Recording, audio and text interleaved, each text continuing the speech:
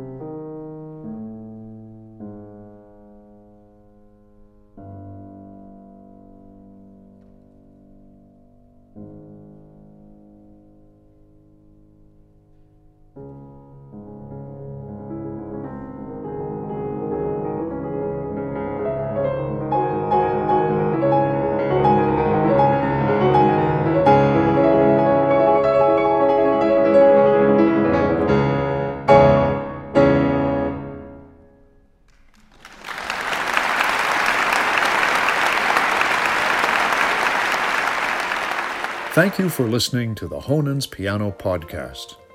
To learn more, visit us online at honens.com. That's HONENS.com.